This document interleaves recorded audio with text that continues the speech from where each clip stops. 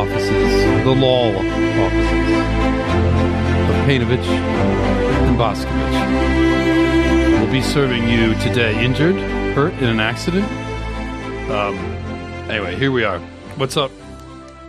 It's me and Borzoi with our new show, Peinovich and Boskovich. Welcome to the LAWL, L-A-W-L offices. If you've been hurt, if you've been injured, and if you need a dose of racism and anti-Semitism with an intellectual twist, this is the show for you. So what's going on, Borzoi? How have you been doing? Well, Happy New Year to everybody first. Yes. I've had a very good New Year. I've made a couple resolutions and started off strong on them. So yeah, so far, pretty good. This year has been good. Nothing terrible has happened to me this year. But no, let's keep it that way. Yeah, let's try and keep it that way. It's been good. It's been good. We had a good holiday, although we still did shows last week. So, really, somebody was making a comment critical of Sven, saying like, "Oh, okay, so this guy doesn't recognize like the cosmic significance of the changing of the year, but he takes the day off anyway." I was like, I don't actually know that he takes that Neil deGrasse Tyson viewpoint of things, but anyway, there actually is, amazingly, interestingly, this holiday season, a lot was going on. A lot has been going on, and a lot has happened today. And I guess it makes sense that today is the day that Gay resigned. So it's a story we've been following on the network, on TRS, is the Jewish attempt, the Jewish basic attack on the Ivy League institutions, or really, I guess the best way to put this is the Jewish bringing to heel of these institutions over specifically the Israel issue. There's some that want to read more into this, but I really don't think that they are justified in doing that. This is simply a Jewish smackdown of elite Ivy League colleges to make sure they ultimately fall in line over Israel. Yeah, you basically had this inner Jewish dialectic going on of the more hardcore Zionists basically being proven right from their perspective that no, you do not have a handle on these students. We need to bring these back under control. Right. You can't let these people go off the way that they're going off. Right. And so the question has been for a while, like what are Jews going to do with the radical left that they have empowered through anti-whiteness, with what conservatives call DEI or anything other than anti-whiteness, or critical race theory, all that stuff, right? What are Jews going to do with that over like the Palestine issue? And after Gay resigned, because of course Gay went to Congress, and then she was set up. Interestingly, she was sort of set up along with McGill, the woman from Penn. The pretense was that these people are supporting genocide of Jews, like on their campus, which is silly because they made it about Elise Stefanik, who's just like a chubby MAGA tard Republican, was like owning them in the congressional hearing, saying like, you're using the word intifada, and you're letting them say from the river to the sea, and these are things that mean kill all the Jews. Of course, that's just a very dishonest way of presenting that issue. Nonetheless, every newspaper and media outlet afterwards ran with the fact that Claudine Gay fumbled her response to whether or not she would allow students to call for the genocide of Jews on Harvard's campus. When it was obvious that was the whole line of questioning was a fake setup to begin with, and then after this they get rid of the woman at Penn, and then all of these plagiarism allegations come out about Gay, and I forgot to big gay is down. I repeat, big gay is down. Gay. I forgot to hit the gay for gay because that's sort of the. I was wondering if we were going to be doing that or not. Oh, we're going to be doing the gay. Yeah. Yeah. I'm gay. Wow, I can't believe you got an actual recording of her saying that. Yeah. That's what she said when she walked in. She put her hand on the Bible and testified before Congress and was like, I'm gay. But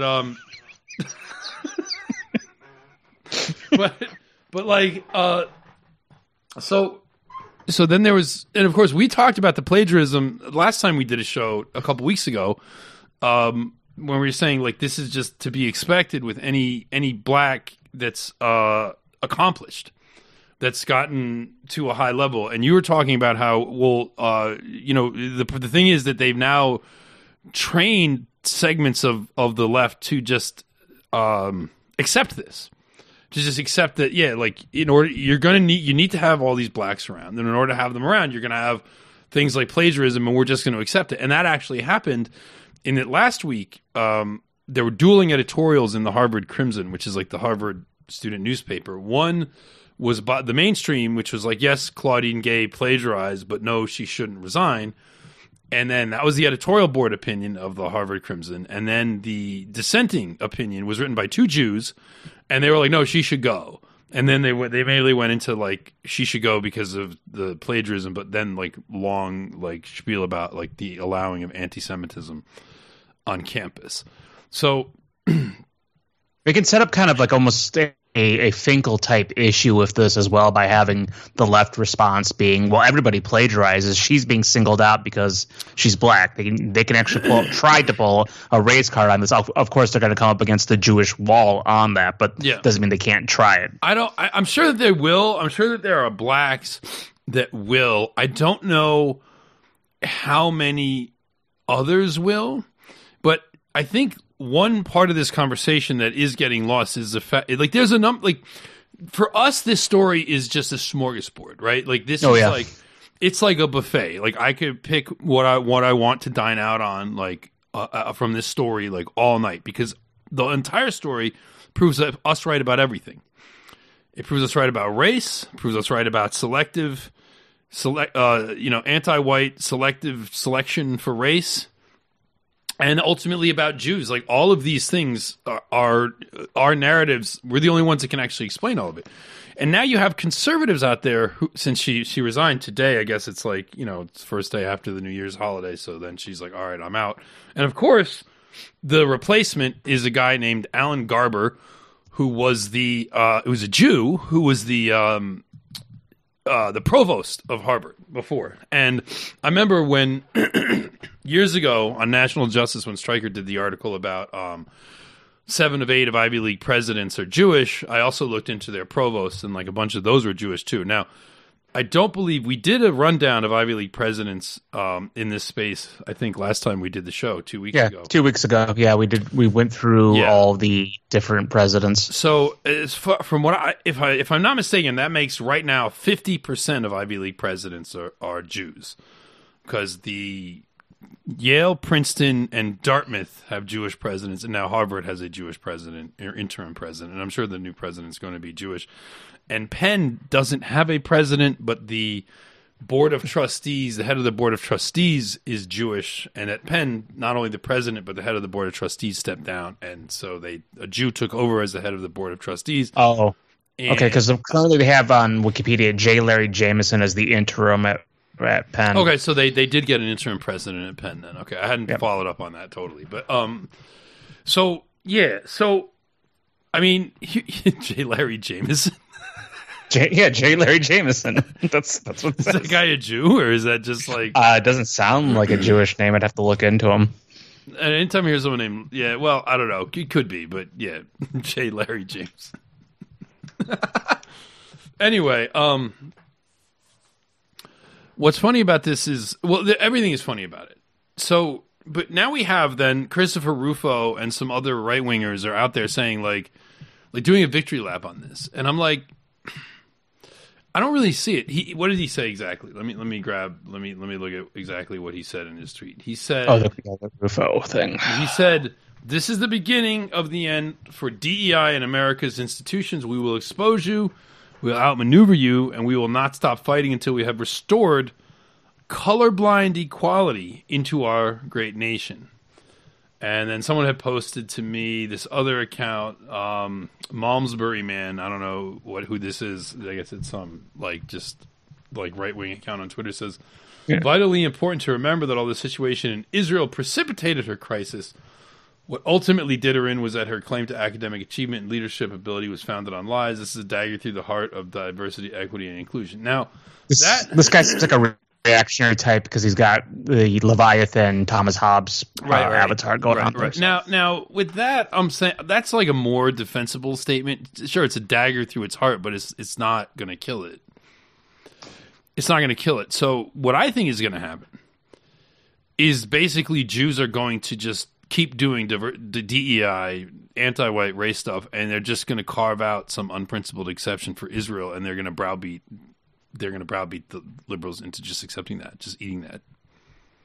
Yeah, I mean, this is going to give not conservatives. This is going to give white nationalist types who think that the path forward is through conservatism. It's going to give them the false idea that, like, see, we can win on these things, and that. But again, Jews are getting what they want, not conservatives. Right. The thing is, it's sort of like I see that narrative developing. I don't know how many Jew-aware people are actually gonna. I mean, I know that at the beginning of the war we had people like Thultide, etc., trying to sell us like if you side with Israel, you can get like immigration changes. That was never true. If you side with Jews, you can get a Harvard president removed. Clearly, that's something that the vast majority of Americans have going on in their lives that they need rectified. Well, that's my thing. It's like, but they were selling it more like you can get changes to like immigration. Yeah, and I'm like, no, you can't. And I think we've definitively proven that you can't. I mean, it's been now 2.5, it's almost 3 months in to the war in Israel, and like.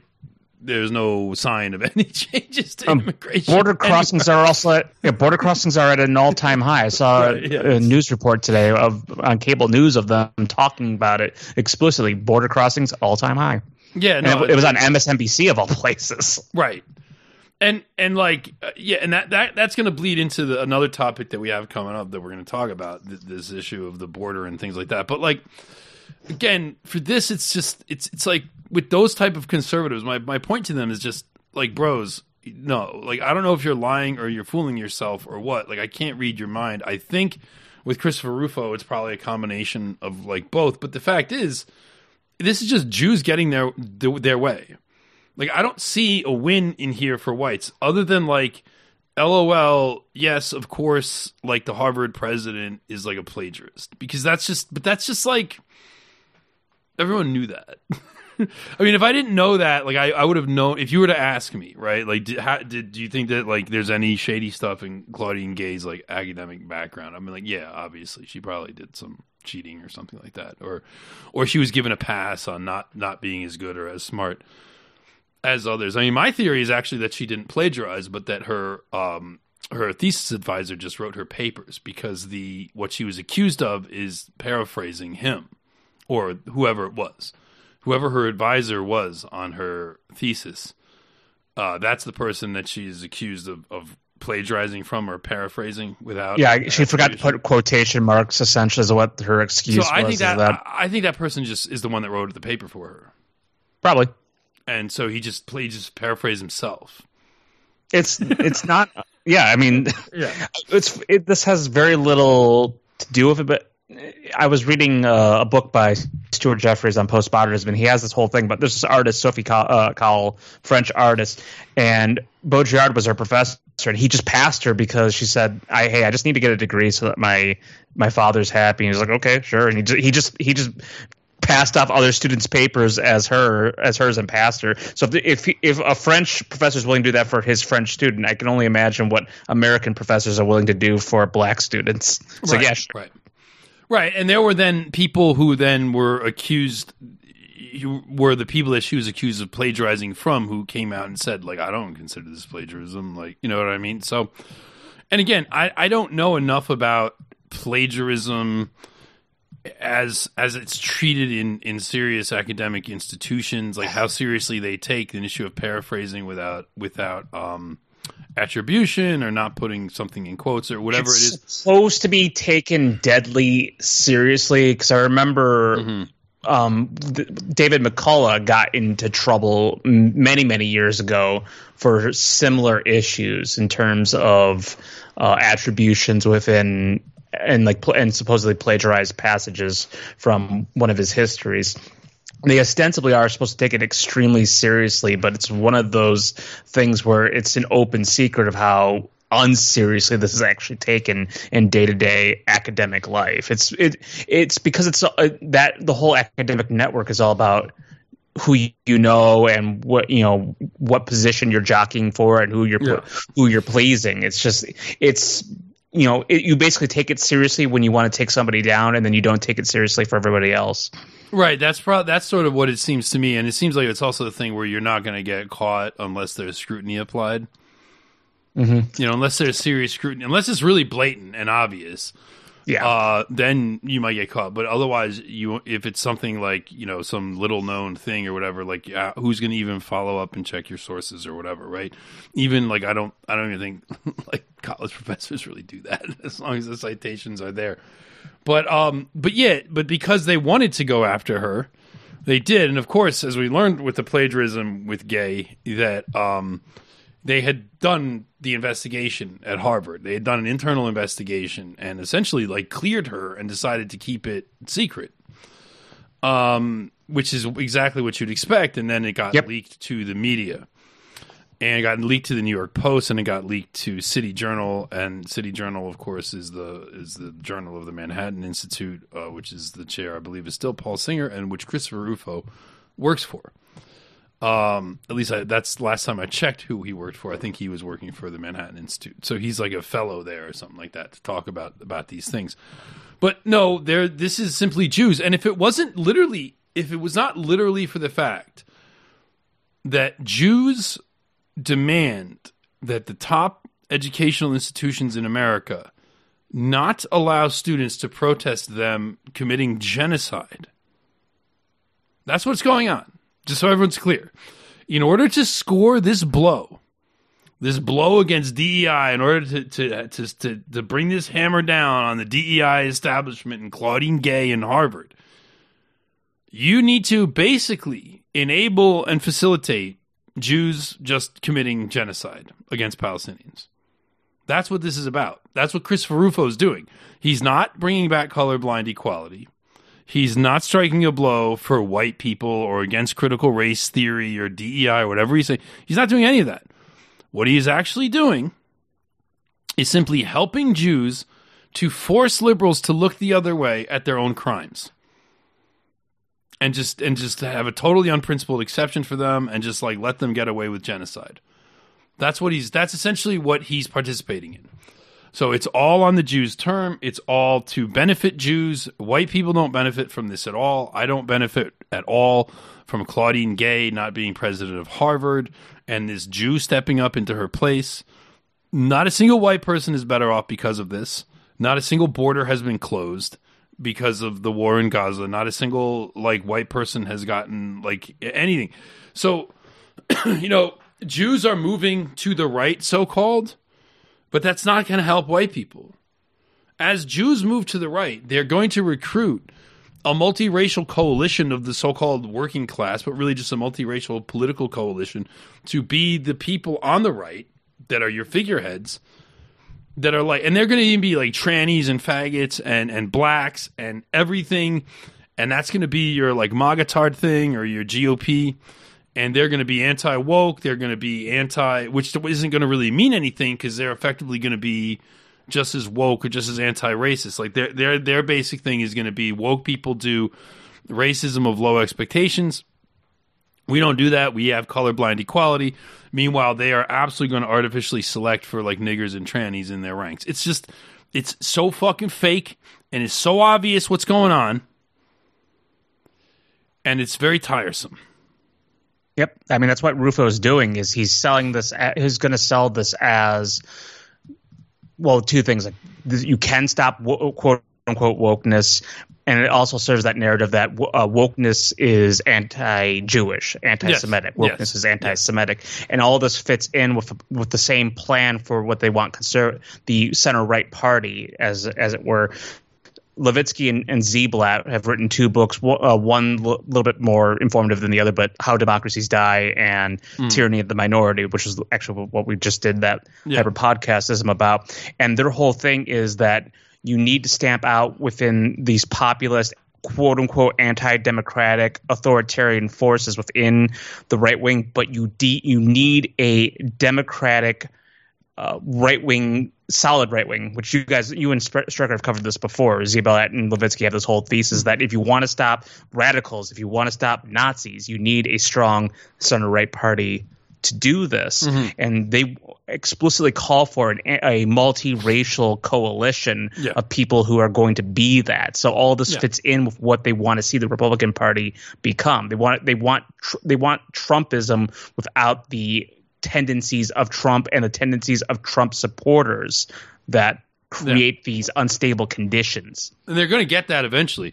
because once Trump is gone, which will eventually happen, whether he becomes president or not, he'll eventually be gone, and then there'll be zero impediments to the Trump movement becoming what the Trump movement outside of Trump already is. And even Trump will go along with it too, because he doesn't really give a shit. But like it really is just like niggers and faggots.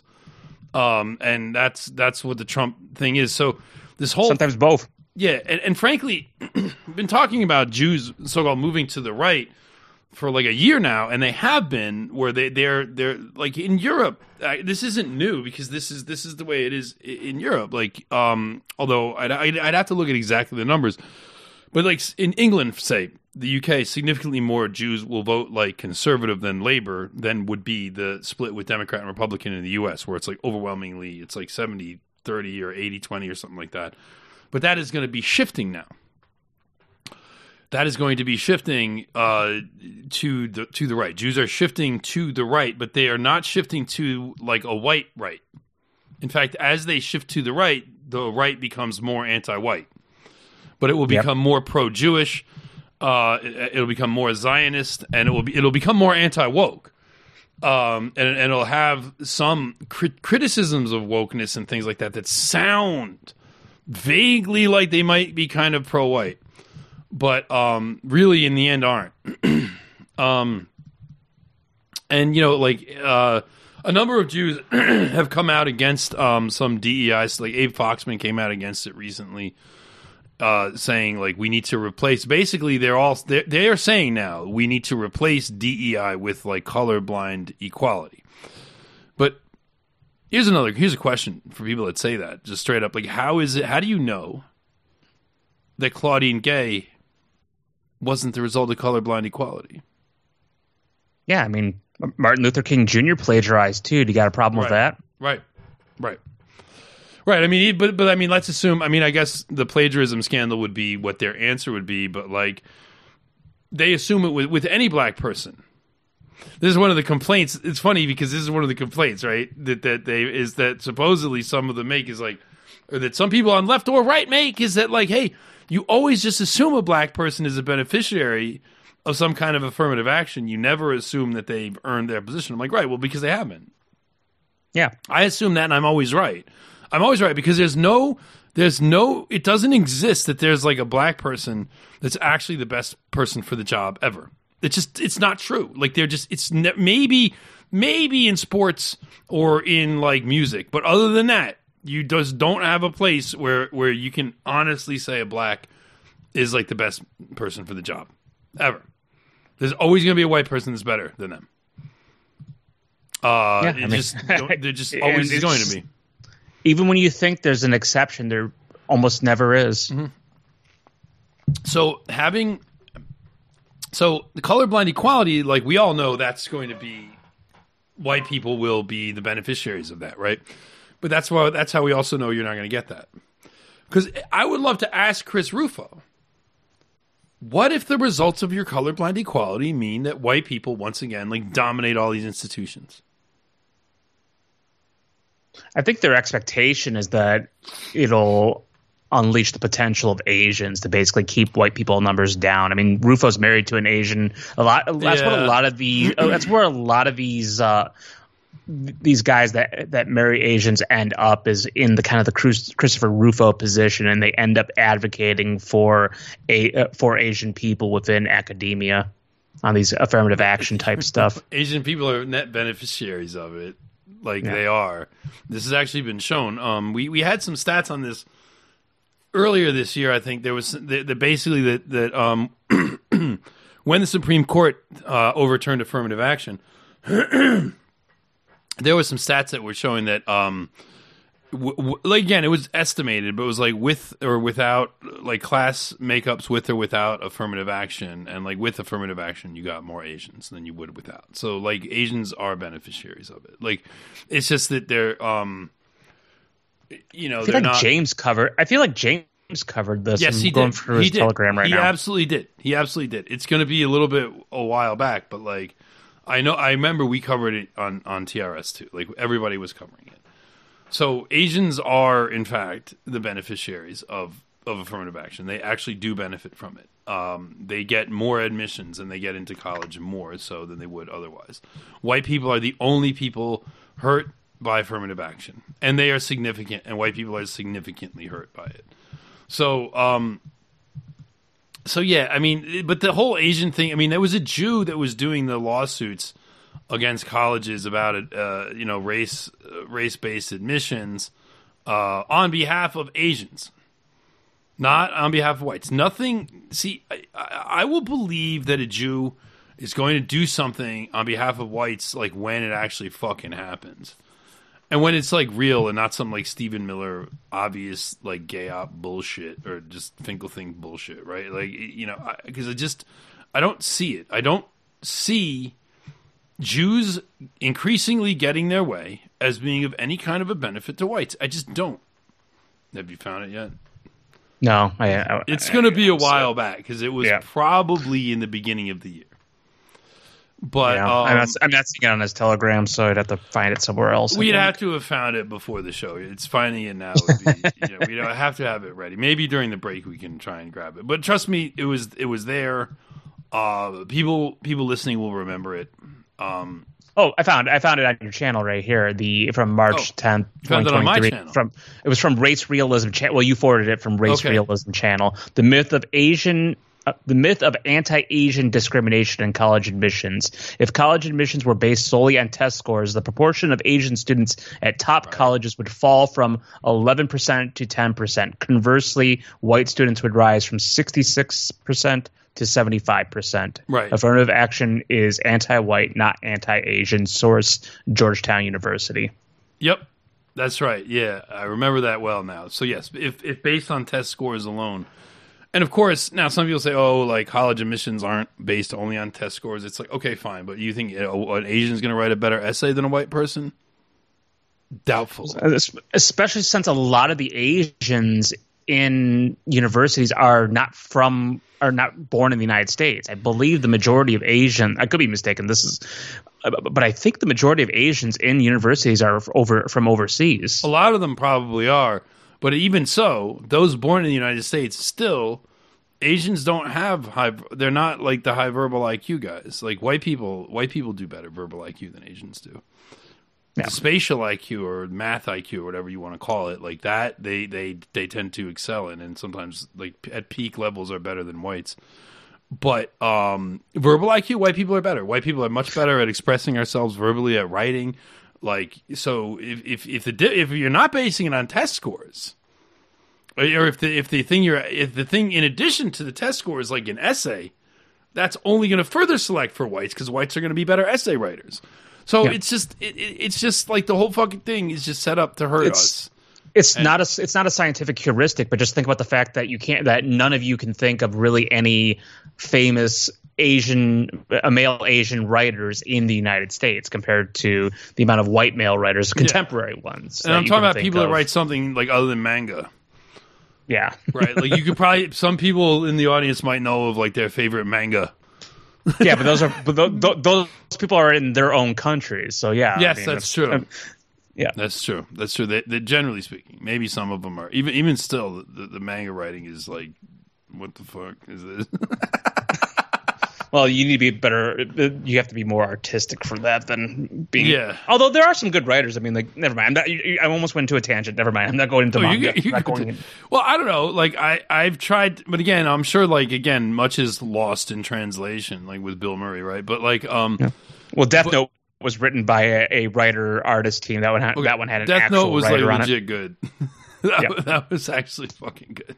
That's why I bring that one up, because that one had the writer behind it was actually a very talented professional writer. Right.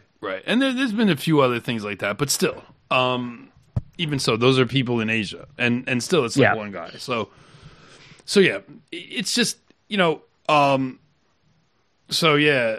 Oh yeah, that's right. Because I remember when we were talking about the all the Ivy League presidents being Jewish. I'm right now reading this profile of Alan Garber. Alan Garber. This is from the New York Times. Garber baby. Yeah, he's a Garber baby. He's just like a Jew.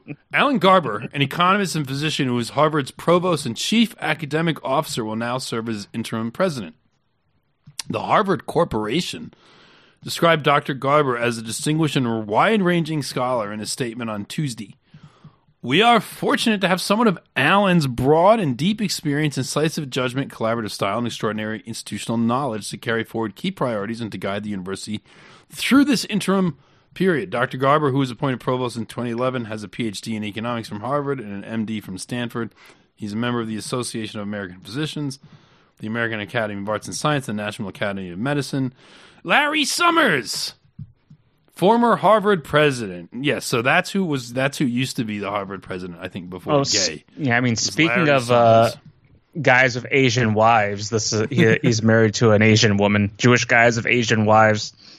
Well, there's like a whole theory of there was definitely like an autistic like anorexia style like theory of Jews, like Jewish men with Asian women like breeding. Like, well, yeah, because because the race. Because the NRX guys who say that are the children of these Jewish men and Asian wives.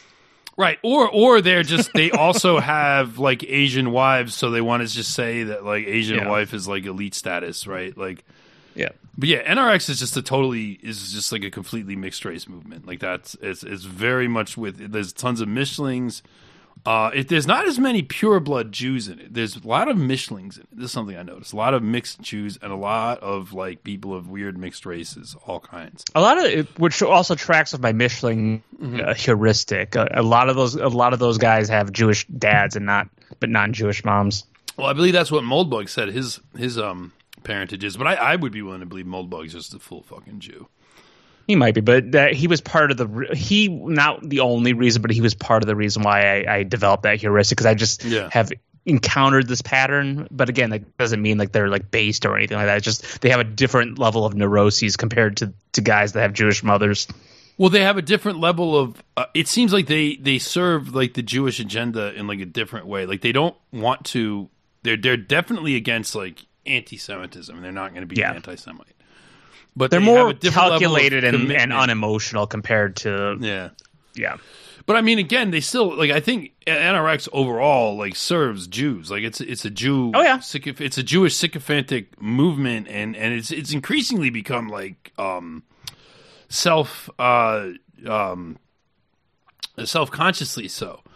Because it used to be, when I would hang out with NRX guys back in the day, it used to be that they would be like, yeah, like, we know as the Jews, like, low-key, like, they would say that kind of stuff, but then they would be like, but that's not, like, then they would just literally do the thing, but you're never going to get anywhere saying that. So we don't say that. We don't take that position publicly, but like, all these institutions are run by Jews. Well, they pushed IQ nationalism because it was self-serving to those ends, to be able to create, because a lot Asians and Jews were both attracted to it. People who would be excluded from a national socialist, white nationalist style movement, and it serves in the sense that a lot of those two groups will intermix. They'll serve it self-serves them even more. And wow, I'm stumbling over my words right now.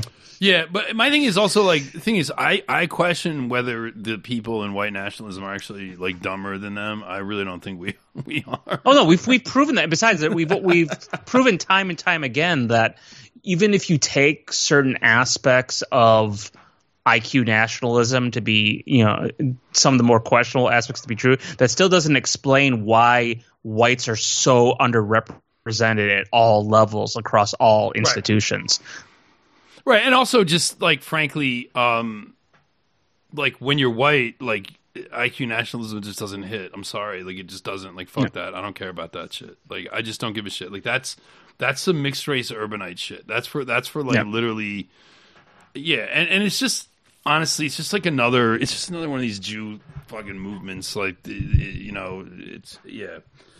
But absolutely, they were trying to contain smarter white nationalists and like recruit them into their thing. Like they were absolutely trying to do that with me early on in those days in New York. But I also feel like a lot of people were attracted to it initially just because it was like racist. But it was like racist and intelligent rather than like what their perception of racism was before that. But anyway, well, the resentments our thing generates is because like you have these different schemes. On the low level, you have the Christopher Rufo style anti-wokeness scheme, and then you have the IQ nationalism scheme, and there's other ones as well. But which at the end of the day, it's about taking concerns that white people have and recentering Jews as the object of concern, to the point where you even have them arguing like, no, in order to have a robust, successful white nationalism, we need to make sure that Jews aren't scared by it. So that's why we have to come to some kind of a rapprochement or agreement or alliance or whatever with them. But it's all about recentering Jewish feelings and Jewish concerns before you're allowed to express yourself as a white person on any level. And we always point that out. It's like, no, we're not going to recenter Jewish feelings. Right. And that's basically that's even at the root of the whole thing of like, hey, if you don't go and side with Palestine, then maybe we can get something on immigration, or now maybe we can get something on DEI because, oh, look at this. Maybe now, because of the Jew issue with Israel and Palestinian not wanting Palestinian protesters on campuses, because frankly, but the reason the Jews want this is not because they're like inherently worried about, they're not going to put white people back in those positions. They just don't want the new elite that's going to be coming out of these institutions to be inculcated in anti-Israel feeling, because they're going to have to be in Congress and they're going to have to be in institutions and they're going to have to be funneling money to the Jewish state and supporting it once they get put into high-level posts and things. So they don't want the institutions that create new elites having a culture of being anti-Israel or have these people being raised up in a culture of being anti-Israel. It's just like that's their agenda. There's nothing for white people in that.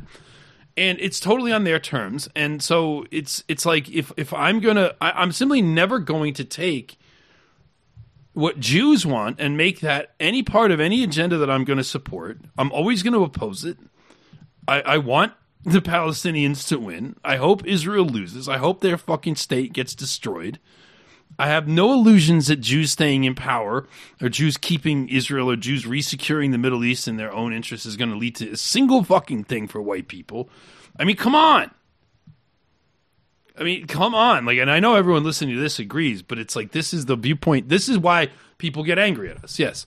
Because you're right. They come up with schemes about here's how I can sort of soft pedal the Jewish issue and get something for white people.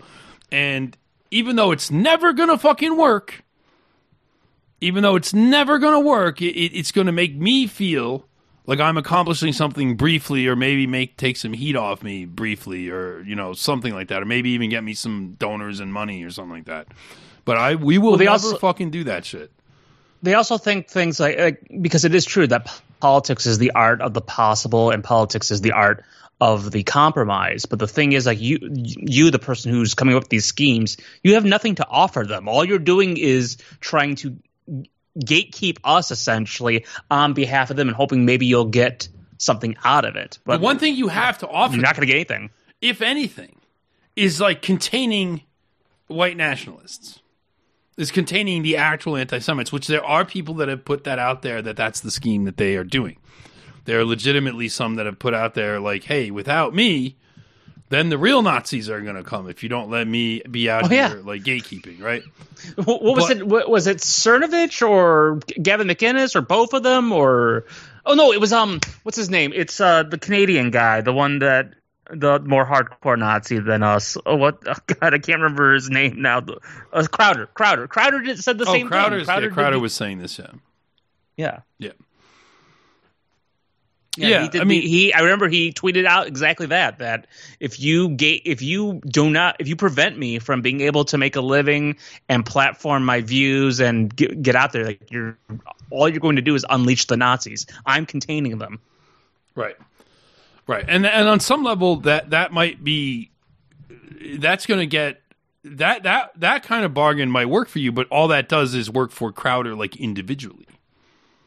Like, it doesn't get anything for white people generally. It just is like, okay, Crowder is, like, on the air. Right? And then even that was, I think I don't know what happened with him and the Ben Shapiro contract thing, if he's still around. I think he still is, but I'm not sure. I think he got a serious blow to, like, his funding or his access. Well, he got people who within the conservative establishment who hate Crowder really helped blow up the situation with his wife or ex-wife. Basically they made sure that his personal life is getting dragged out into the open. Yeah. I don't know how that resolved exactly, but they made a big deal out of that. There was when I saw that shit, like, with him fighting with his wife or whatever, the video I was like, I'm not gonna talk about that, because, like, that just is, I don't give a shit if the guy fights with his wife, and frankly that's just sleazy shit. Whatever else I think about Crowder, like, I'm not gonna go there, like, 'cause it's just like, I see what's going on, like, I understand what's happening, I'm not gonna participate in it, and also I'm not really in competition with Crowder too much, so it's like, whatever. But I'm not going to make Ben Shapiro's life easier. No, absolutely fucking not. Absolutely not. No, Crowder is still, I prefer him than Ben Shapiro just because he's white. But, like, yeah, I mean, that's the sort of the thing that has earned us, and, you know, it can even be applied to, like, Ukraine and stuff like that. Like, these positions of us saying, like, no, sorry, that's not what you think it is. That's, like, let me tell you the brutal and honest truth here, that no, Jews are still in charge. And I think with this stuff, this academic stuff, this is going to be a much easier thing for people to swallow what we're saying, because it's so obvious. It's like, nah.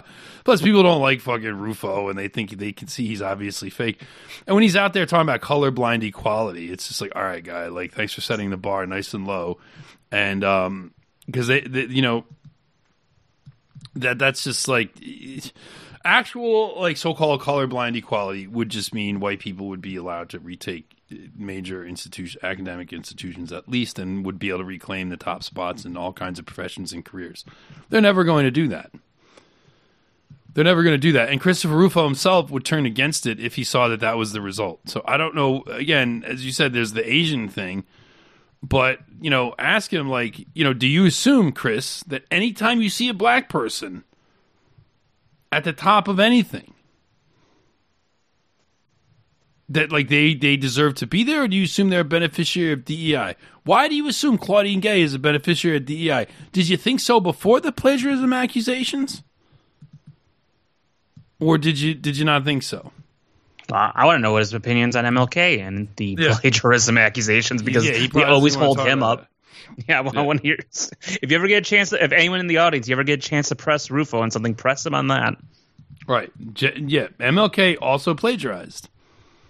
So he should be thrown in the trash then too, right? He needs to be stepped down as the president of white people. Yes. So, I don't know how much more on the gay thing. I mean, we understand what's going on. You know, the plagiarism accusations only ever came up because Jews wanted her out, because they didn't like how she responded. And there was something else actually I wanted to talk about on this. There was an article in the New York Times recently about how Columbia avoided how Columbia's president, this is from 5 days ago. Yes, I had saved this in my little folder when I read it the first time for this show. How Columbia's president has avoided fallout over Israel-Gaza protests. So one of the things they mentioned is the Columbia president, is that the one that's like an Arab? Yes, it's an Arab woman whose husband is a strong, suspicious candidate for Jewish supremacist. She used to be married to Muhammad al-Aryan, but she divorced him and is now married to some guy who I'm almost positive is Jewish. but his name is, I forget what his name is, but I can look it up in a second. It says, protests over the Israel-Hamas war roiled Columbia's campus for weeks. Then the campus and its president receded from attention for now. So this is from December 29th. I remember when this came out by Sharon Otterman, who for sure is Jewish. And weeks after October 7th, Columbia University was the scene of rising tensions over the Israel-Hamas war on American college campuses. A Jewish student said he was assaulted after putting up posters of hostages. I'm pressing X on that. Pro-Israel and pro-Palestinian students accused one another of support for genocide in a series of heated protests and counter-protests. But as the fall semester ended, Columbia faded from the spotlight, even as its peer schools, Harvard and the University of Pennsylvania in particular, were scrutinized over their responses to the war and claims of anti-Semitism on campus. Supporters of Columbia's president, Nemat Shafiq, credited her diplomatic skills in avoiding similar public relations crises, but detractors said, here's the truth. Detractors said she has bent too far to the demands of Israel supporters, angering students and some faculty members, but keeping powerful donors and trustees happy. So they also mentioned that when she was asked to go to the congressional hearing, she said she had something else where she was going to the COP28 climate summit in Dubai, where she did some stupid thing about like women and climate, which is just like retarded and fucking stupid shit. Women and climate. Like, shut the fuck up. It's just so stupid. Is it women in climate because it's going to be the coldest takes you've ever heard? Yeah, it's single-handedly that fucking speech could solve global warming. It's so frigid. It's a bunch of frigid women there, yeah, right? Absolutely right. Yeah, bunch of frigid women with cold takes. That right there. Yeah, they're worried about global cooling. Yeah, well, Dubai, they lowered the average temperature of that place significantly just by being there. But the congressional hearing didn't go well, so they're basically saying she lucked out by just like having something else to do and not getting subpoenaed again. Like Congress apparently was willing to let her not show up. So I don't know exactly how that works. They subpoena you and you're like, but I can't go, and they're like, no, but you have to come. Because it's Congress and we're telling you to come. So I don't know. But anyway, and they said that Shafiq announced a new initiative called Values in Action, which he called for informed debate, not taunts or cruelty.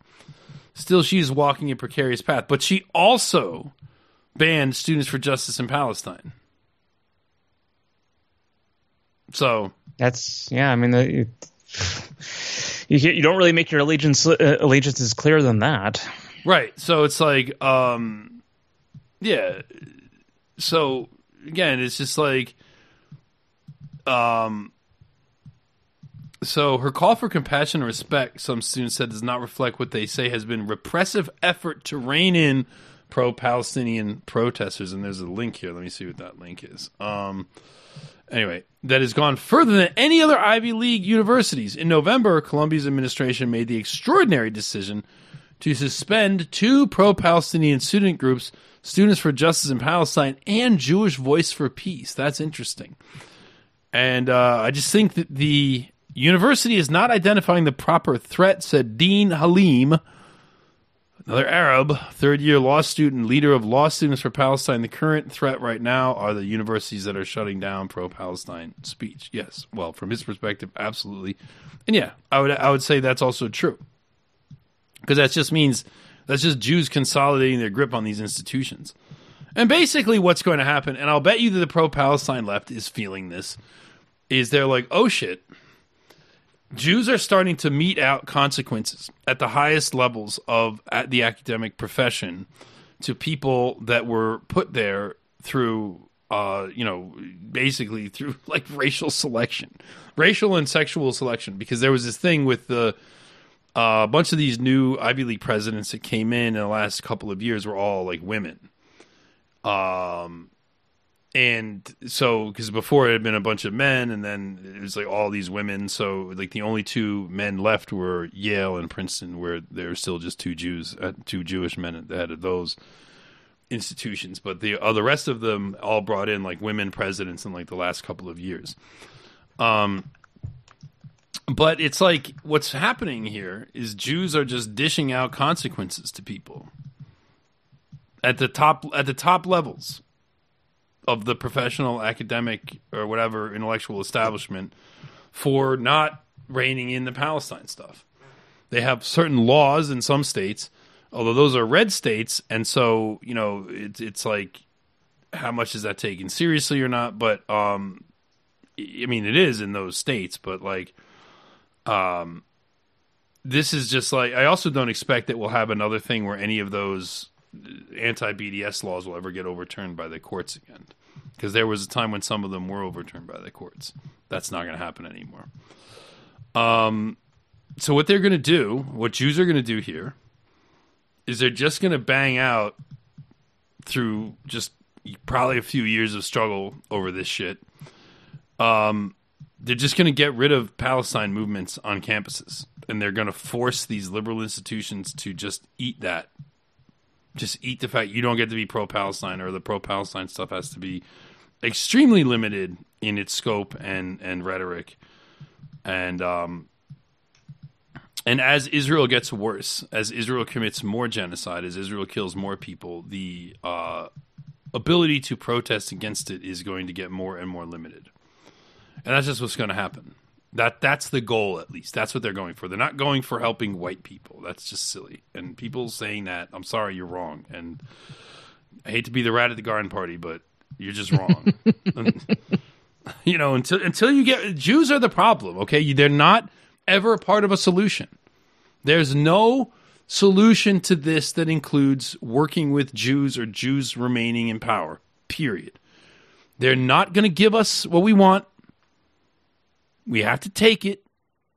They have no interest in giving it to us, and we don't really have any bargaining chips with them.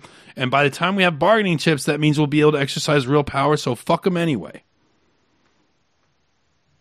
And they don't take you seriously either when you make all these caveats for them. They just see you as somebody that can be used and abused. Mm-hmm. I saw I sometimes, you know, you see schemes like, well, if we divide up America into multiple ethno-states, Jews in America can have like Long Island or someplace like this. Like, why? Like, why do they get a consolation prize? Why should they agree to that? They already have. Yeah, well, are they going to give us Europe as a consolation prize if they lose a power struggle with us? Is that how that works? No, of course not.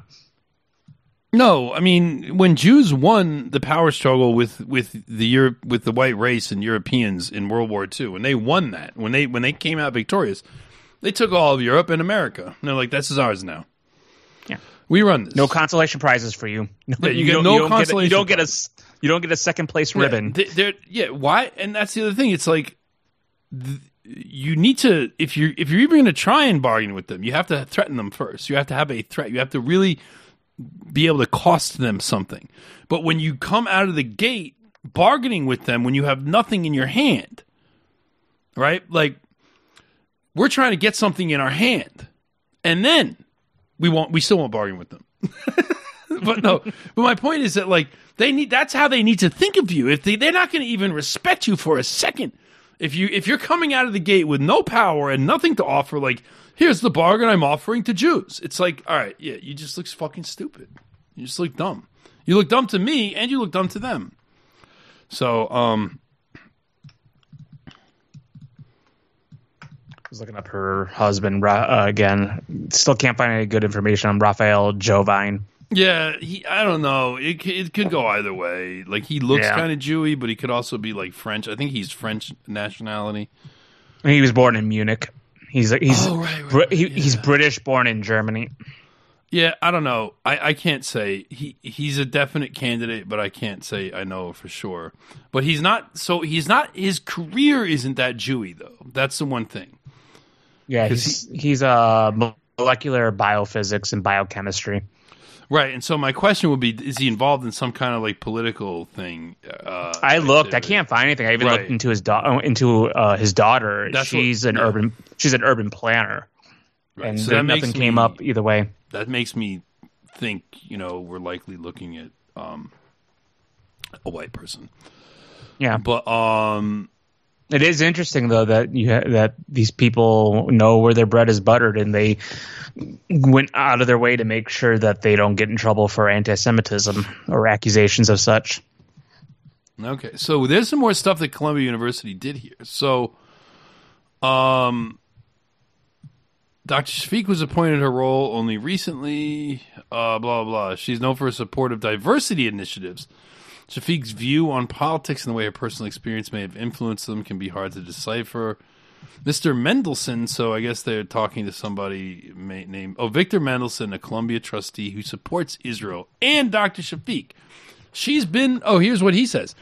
She's been responsive. She's been out and about on campus, and she's been very careful to try to make everyone feel welcome. I mean, everyone who is following the rules, obviously.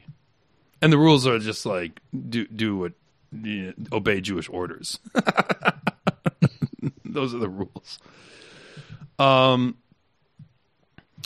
One couldn't figure out her personal views because she wanted that evenness on campus. That's one of the key reasons I was supportive of her candidacy for president. 2 days after the Hamas attack on October 7th, Dr. Shafiq issued a statement saying she was devastated by the horrific attack on Israel. I'm like, dude, has a single one of these people put out a fucking statement saying that they're devastated by the continual, ongoing, brutal bombing of Gaza? It's killed probably 25,000 people by now. Has a single one of these devastated fucking people ever done that?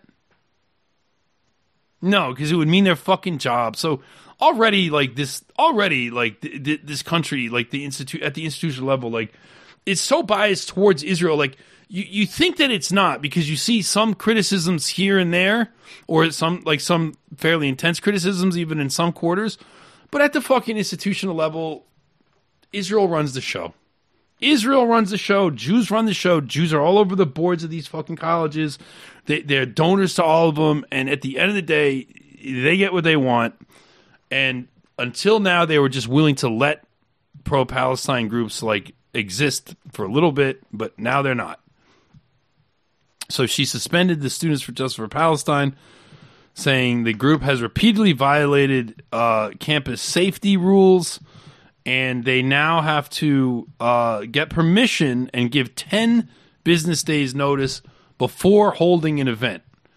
And basically what that means is either they won't get permission, or if they do get permission, there will be 10 business days for the Jewish Zionist machine to get a counteraction going that will effectively be out there to dox and harass and ruin the lives of anyone who goes to participate in that action. Yeah, they can procedurally mess with them. Yeah, well, they can procedurally mess with them. They'll also just have a counter Zionist counter protest there. Canary Mission will be on scene. Yes, they'll have people there to take their pictures, to get all their docs, and to put them in databases and make sure they never get to work for this or that law firm or this or that fund manager or this, or, you know what I mean? Just to blacklist them and shit like that. Like basically what all these Jews in finance and shit like that, like Bill Ackman and whatnot, was saying, like, that's what they're going to do. So again, as someone who's a hated political dissident, hated by our elites, I mean, I understand exactly what the implications of something like that means when they say, yeah, you're going to have to announce it ahead of time and you get 10 business days. It's like, okay. As someone who understands when you go up against Jews what that means to announce something, as someone who was at Charlottesville, I understand what it means to give Jews warning that you're coming. It means we're going to have a whole fucking thing set up for you. They're going to have a whole thing set up for you, a whole trap set up for you to fuck with you. So, oh man, Canary Mission's been working overtime. I went over to their site and just put Columbia into the search results. Mm-hmm. And let's see here. Let's go 5, 10, 15, 20. So they do sort by 20. And when I went to the bottom of the first page, every single one of the first 20 entries were last modified today. So they've just been working overtime on all these different students at Columbia. Yeah. And apparently, like, Columbia is just like letting it happen. I mean, I don't know if the universities can take any action about that. They should. They should be able to. But you know, I don't know if they do. But yeah. But anyway, I thought that was interesting. That as you read this, you find out, okay, this woman just basically did what the Jews want, and then this is presented to us in this New York Times article as some kind of like even-handed approach, right? As some kind of like wise, even-handed approach, like being very measured in her response, taking everything into account. And it's like, no, what's happening is you're facilitating genocide.